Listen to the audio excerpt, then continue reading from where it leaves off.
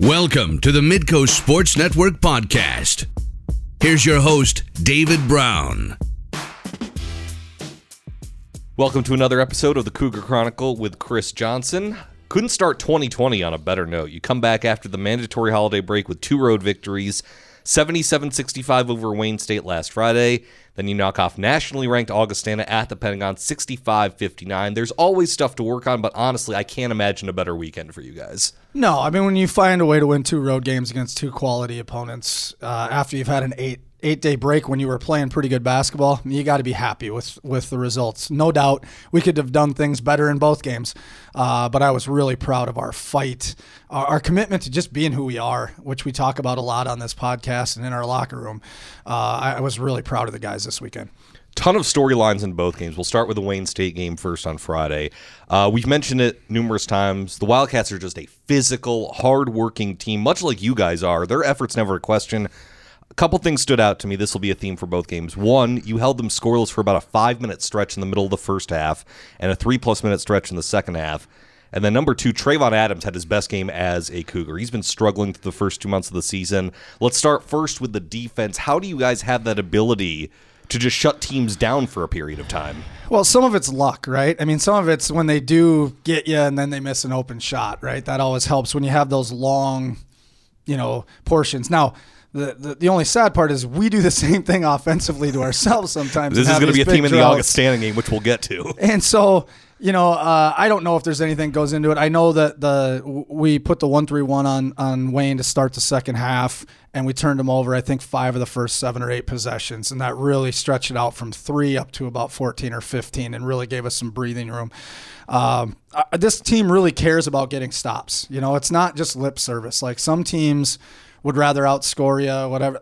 We know who we are. We have to try to defend. Some of it, both nights, they probably didn't shoot it as well as they would like, but some of it was we're there a lot. We're there to contest a shot. We're laying on you on the post. We have big, strong kids. We're a physical team, and that probably leads to having, getting some of those droughts and some of those long strings of stops together that we get sometimes. And then Trayvon Adams. Here's some perspective. He's a junior college transfer originally from Kansas City. Heading into the Wayne State game, he had scored 15 points total for the entire season. He gets 16 alone versus the Wildcats. What went into the process to play Trayvon more minutes, and how was he finally able to showcase his talent? Yeah, well, there's a couple things. Whenever you have a junior college guy, sometimes it takes them a semester. Sometimes it takes them a year to figure it out. And we've really been after Trey about just his competitive edge, his physicality, because where he played last year wasn't like it is in the Northern Sun. And he wasn't fighting us by any stretch. I need to be real clear on that. But he wasn't quite getting to where we needed him to be. I don't know if he talked to somebody at Christmas. I don't know if he just made the decision like, I got to do this at a higher level or whatever. But he came back, and I had zero plans. We did not sit over Christmas break and say, hey, we're going to play Trey more. He came back and had such a great week of practice that he earned it. And we needed to play him, and we needed to find one other ball handler. And, we always said we're going to be better if Trey can figure it out because he's a talented kid. Really, he made 101 threes last year in junior college on 48%. This team could use that, as we know. And when people say, well, did you just leave him out there because he was hot? I put him in the game 2.5 minutes in. Like, he had earned a right to get a run. Now, he made Coach look smart by playing great that night. Hit 3 threes in the first half. In the first half, hit another big one in the second half, took care of the basketball. Did look like a guy who hadn't played a lot lately, defensively. We got to tighten some things up, but it wasn't effort-related or physicality-related. And we'll probably talk about him a little bit in the Augie game, too, later. But I thought he just had a really good weekend, and hopefully he can build some confidence and start going, a little bit more belief in himself as we go forward. Because we believe in him. We just needed him to get to a certain level, and he finally did that. And that leads into my next question, where as well as anyone, it's a week-to-week league. But is Trayvon's play sustainable, and how critical is it that it does stay sustainable? For sure it is, because he's a guy who can shoot the ball, and he's a guy that he's our best athlete at the point guard position.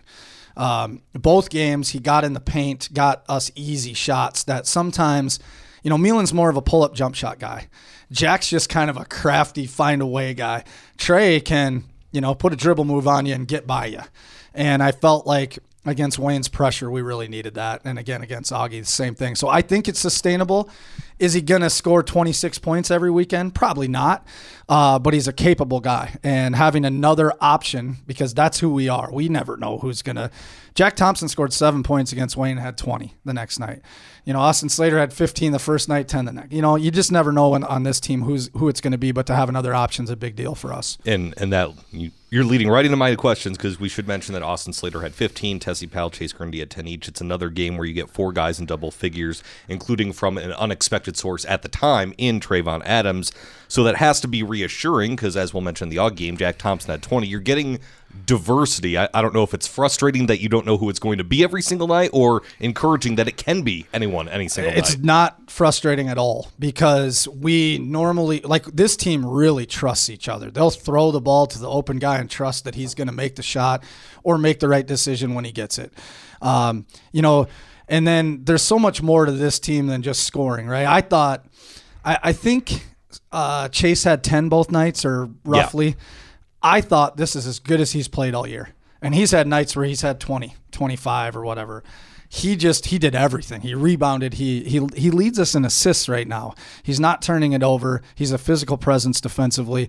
And he's not trying to he doesn't feel like he has to score 20 every night. If that comes on a night where we have a great matchup or he's rolling, great. If not, but that's kind of us in a nutshell. People probably didn't even notice him as much because you notice what Trey did and you notice what Jack did. But I thought Chase, Tessie, Austin were our rocks again this weekend. Another key factor versus Wayne State, turnovers. They commit 16. You guys only commit 6. You're plus 9 in points off turnover. So in a 12-point victory, that makes a difference in this being a close game. Yeah, we've turned people over a lot more in our 1-3-1 than our regular defense. But if you had looked coming into the Augie game, and that's going to change when we get talking about that game, but we had 10, 8, 7, 6 in our last 4 games of turnovers. When we do that, we have a chance. We're not dynamic enough offensively to turn the ball over 20 times and score enough points to win. And so us taking care of it is a huge deal, and a lot of that's just making better decisions. We're starting to do that. Saturday against Augustana. You knew it was going to be a good battle with the Vikings' depth. You emerged with a 65-59 victory that had a lot going on in it. Let's start with the overall defense. We're going to get to that stretch in the second half in a minute, but you hold them overall to 59 points. That's their lowest point total of the season. What worked so well defensively overall in that 40 minutes? Well, I got asked this after the game. There was nothing we did schematically. We didn't take them out of anything, we just probably did a really good job of being there all night, being there to contest shots. We didn't, the one thing we knew going into the game is if they made 10 or 15 threes, we're in trouble, because that's not something that we do. And so I thought we did a good job of taking away multiple 3-point attempts. I thought we did an okay job on the glass. I mean, they got 13 offensive rebounds, but they're such a good rebounding team that I thought the battle level was there for both. We had 15, they had 13. I thought both teams competed on the glass. So we didn't give them a ton of extra opportunities. And then, quite frankly, I'm sure that they felt like they got shots that they normally make, right? And they missed some, and that helps. But I also think we had something to do with that when you have Tessie blocking 4 shots, and Austin is a really good post defender, and we're just there all night, if that makes sense. And then you had 4 guys in double figures at Wayne State. Jack Thompson was not one of those guys, as we mentioned. He only had 7, but he has 20 against Augustana. He's pretty much a constant on the floor. You barely take him out. Why do you trust him so much right now as a freshman? Because of his effort level. I mean, he made 2 of the most unbelievable plays in that game in the last 2 minutes, where he got the ball stolen from him at the top of the key, went all the way back and got a steal. Austin Slater got the ball stolen from him at the top of the key. Jack goes from the baseline to the other free throw line, gets a steal before they can even get a shot up.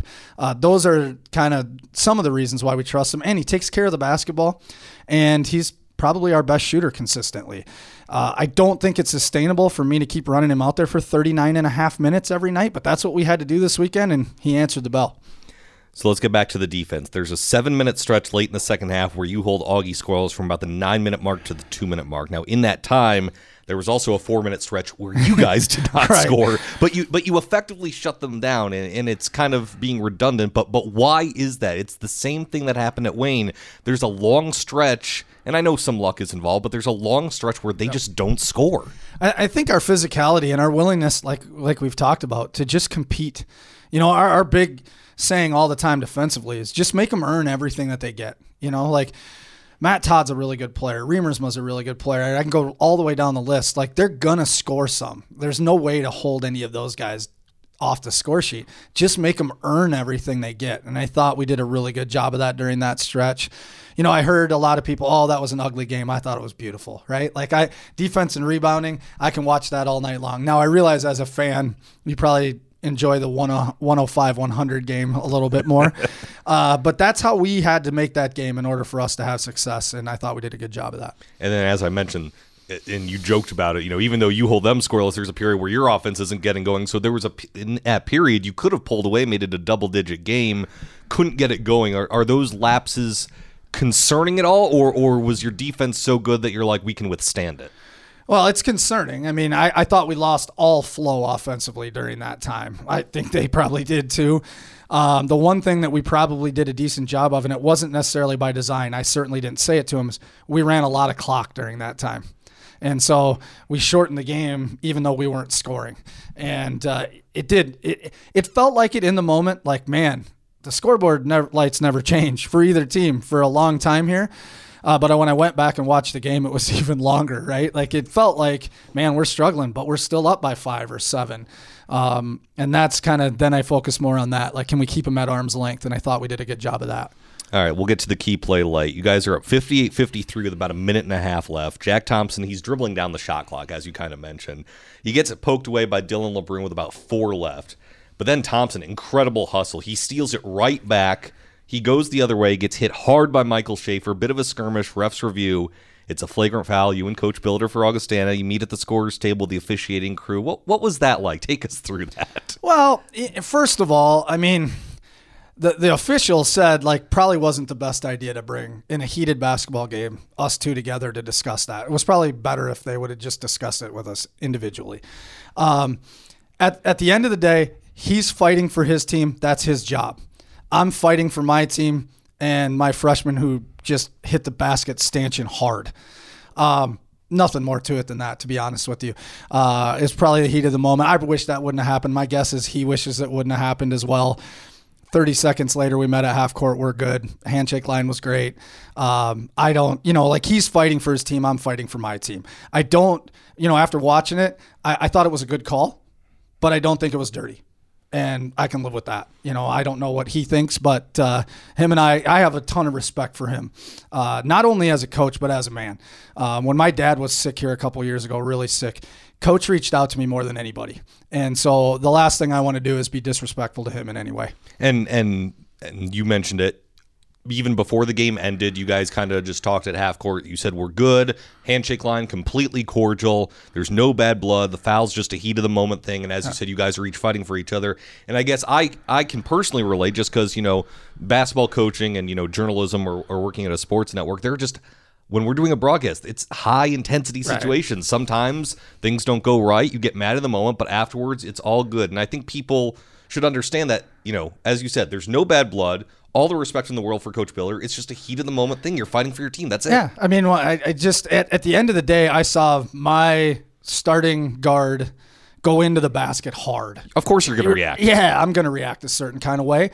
And I'm fighting to try to, get what I think is right. And he's trying to still win the basketball game too. So there was no way we were going to agree on it, right? Like, right, of course. And the reason I say that is after the game, I kind of was sitting in the locker room trying to, okay, if we flip it around, okay, I'm probably saying what he's saying. He's probably saying what I'm saying. Exactly. So we're good, and that's really, really all it was. Yep. It's heat of the moment competition. I think most people understand that. You're just fighting. It's a high intensity, high pressure. Afterwards, you're fine. Mm-hmm. You're completely fine. So now you guys are 7-1 in the South Division, 11-3 overall. No ties anymore. Right now, you are the best team record-wise in the NSIC. How does that sound to you? Well, I mean, it sounds great, obviously, and I'm proud of what we've earned to this moment. Maybe the best part of this team has been they have been so locked into, okay, who's next? What do you need us to do to beat? Now it'll be Mankato. getting ready for Friday and then Concordia on Saturday. We haven't gotten ahead of ourselves all year. It's my job to make sure that that doesn't happen. There is some nervousness that all of a sudden there's going to be some outside expectations that weren't there for the last 2 months because nobody expected this. All we've done is put ourselves in a great position. Now we have to keep winning basketball games, and as long as we're willing to play the way we need to play, we'll put ourselves in position to at least have a chance. And so, it sounds great. Don't get me wrong. If you can't ever enjoy the positives, what are we doing here, right? I needed to let them enjoy it, but I'm going to snap them back to reality today because we play a really good Mankato team that I don't think's lost since we beat them, and are playing and now are healthy. And so we're going to have our hands full on Friday, and that game will count just as much as Wayne State or Augie or Concordia does. And I know what that sounds like, but it's true. We didn't do anything but win a really good road game, and we put that in the bank and we move forward. By the way, should mention, in true road games, you were undefeated. Your only loss away from the Stewart Center was technically a neutral court game. So you have an ability to focus on the road. Is there anything to that regardless of opponent? Yeah, I think that this team does a great job of – it's not an us against the world mentality. I think that can be overplayed. But there's a focus of we're on the road. It's just us. We're focused completely on the task at hand. And I think this team has thrived on that. Now, what we haven't done is play very well at home, if we're being honest. We have 2 really bad, big losses at home. And so, yeah, I wish we were going back to Mankato and Concordia, to be honest with you, rather than playing here. Well, as you mentioned, for the first time, you're going to be facing teams for the second time this season. It's Minnesota State and Concordia St. Paul coming to the Stewart Center. You faced both them last month on the road. You won against both of them. So how do you defend the home floor? First, Minnesota State, because they've struggled at times this season, but now they're getting healthy. They seem to have turned it around. Yeah, and they moved Rylan Holt into their starting lineup, their freshman, who's probably the leading candidate for freshman of the year. And so they moved him to a guard spot, so now they're really big. They were already really big, but now they're really big. Very athletic. Cam Kirksey's probably the best player in the league, or at least in the South. They've got a monster of a 5-man in Kelby Kramer. That's going to be a tough game for us. But we'll have to rebound. We got to keep them out of transition, and then we have to handle their athleticism. And then Concordia St. Paul is Saturday. They're coming off a weekend sweep of their own. They're playing some of their best basketball of the season. For sure. And that was not an easy game for us in any sense. They really killed us in transition early. They hurt us on the glass. Coblin can really score. Cody Carlson can really score. They have a couple guys playing now that didn't play when we played them last. One of them's in the starting lineup. Another one's playing a lot of minutes. So that's going to be a dogfight. They're playing really well right now. So this is a weird quirk of the season so far. You guys have played 14 games. At the end of 7 of them, so half, your opponent has hit either a long 3 or a 2 in the final 5 seconds. Now, the baskets, all of them have been inconsequential to the ultimate result of the game, but you've laughed about the margins at the end of these games because it started the very first game of the season with Lincoln. You win by 1, so everyone thinks it's a close game, but they hit a half-court shot to make it look closer than 4. So is this weird to you? Is this funny to you? Do you have to work on your last 5-second defense? Well, we might. It's not funny. It's starting to get frustrating. It's funny, but well, yeah. It's great because none of them are coming when the game's tied and we're getting beat on a half-court shot or a deep 3. Right. All these baskets have been inconsequential. Right. Augie hit 2 threes in the last 20 seconds. Wayne State hits a 3 with 1 second left. At the end of the buzzer of both the first and second half. And so now it's kind of we look at each other and chuckle a little bit well, that's what happens to us. I don't think there's anything to that. We're obviously not guarding the way we would in a tie game in those situations, but it is, I guess you're right. It is kind of funny because it felt like every game. When you started saying the stat, I thought it would be more than 7 out of 14. I felt like it might be 10. Games. Yeah. And it did start the first night. We made a free throw to go up 4, missed the second, and they chuck in a half-court shot. And I'm like, wow, it's a good thing Slater made that free throw or we'd be in overtime right now, and it's just kind of continued on in most games. So 7 of 14 games, and if you include first halves, because the 7 of 14, that's just to the end of the second half. If you include first halves, it's 9 of the 28 halves. Fun fact, you know how many you guys have hit at the end of a half? 0. 1. Trayvon Adams, first game of the season, Lincoln. Oh, there you go. At the end of the first half, he hit a 3 to put you up 1 at halftime. Well, there you go. That was a long time ago, Exactly. so that's why I don't remember. But yeah, it certainly hasn't felt like we've done any of that. That's for sure. So this just a fun little aside, just because I know you've joked about it. Yeah. I bring it up every time you sit down before we start the podcast. You're Like, just hey, like, you're oh, not going to that'll- believe this, but it happened again. So those of you on the money line, or no, I'd rather have Wayne State plus 14, plus 50. No, I'm kidding. Don't gamble on NSIC games, kids. All right, fun question. And I say this selfishly as a Vikings fan now because I'm very, very ecstatic after the game against the Saints. Now that we're down to the final 8, your Super Bowl pick. Oh, man. That's a great question. Kansas City. That's good. And then I like, here's who I think it's going to be Green Bay. And that just fries me on every level because everybody knows I'm a Viking fan. I don't know if the Vikings can win again, but I'm not going to doubt them because I certainly did last week.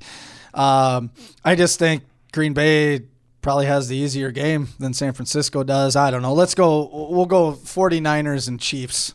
But I hope I'm wrong. Okay. I will go with 49ers, Ravens, and hope I'm wrong as well. So, hey, at least we can be objective enough to understand that we're very happy the Vikings won. We'll see if they can ride that momentum. So we win two road games. Trap wins 2 road games. The Gophers men's basketball won last night.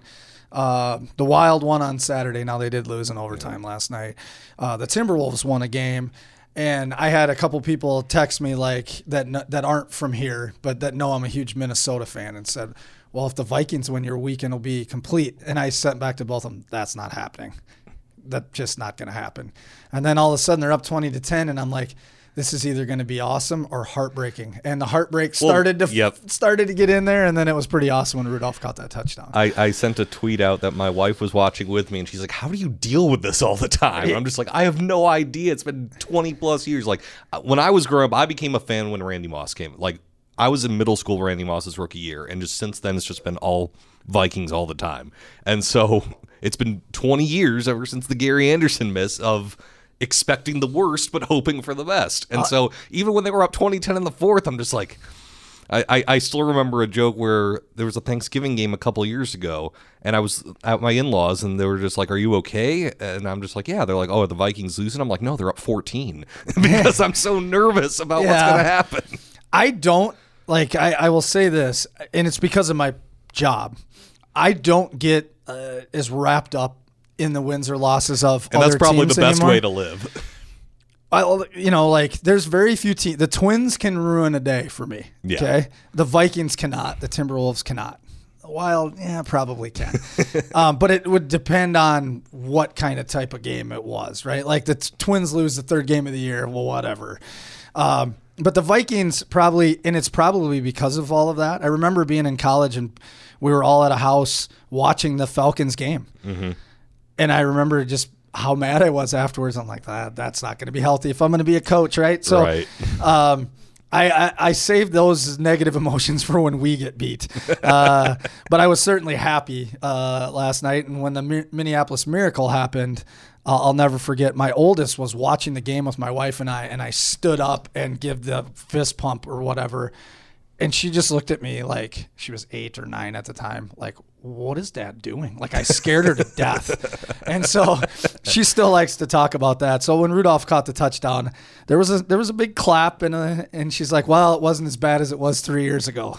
So we'll take it when we can get it. That's for sure. Crazy stuff. Well, Friday, Saturday, Minnesota State, Concordia, St. Paul. You guys right now, as I mentioned, best record in the NSIC. Come to the Stewart Center. See a hard-working, physical, fun team to watch. It may not necessarily, as you said, always be the prettiest game, but you guys work hard and you compete. Absolutely. I hope people will have, get out here and see this team because they've earned that, and hopefully they can continue earning that.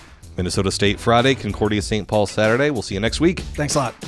Thanks for listening to this Midco SN podcast. To listen to any of our past episodes, visit midcosn.com/podcast.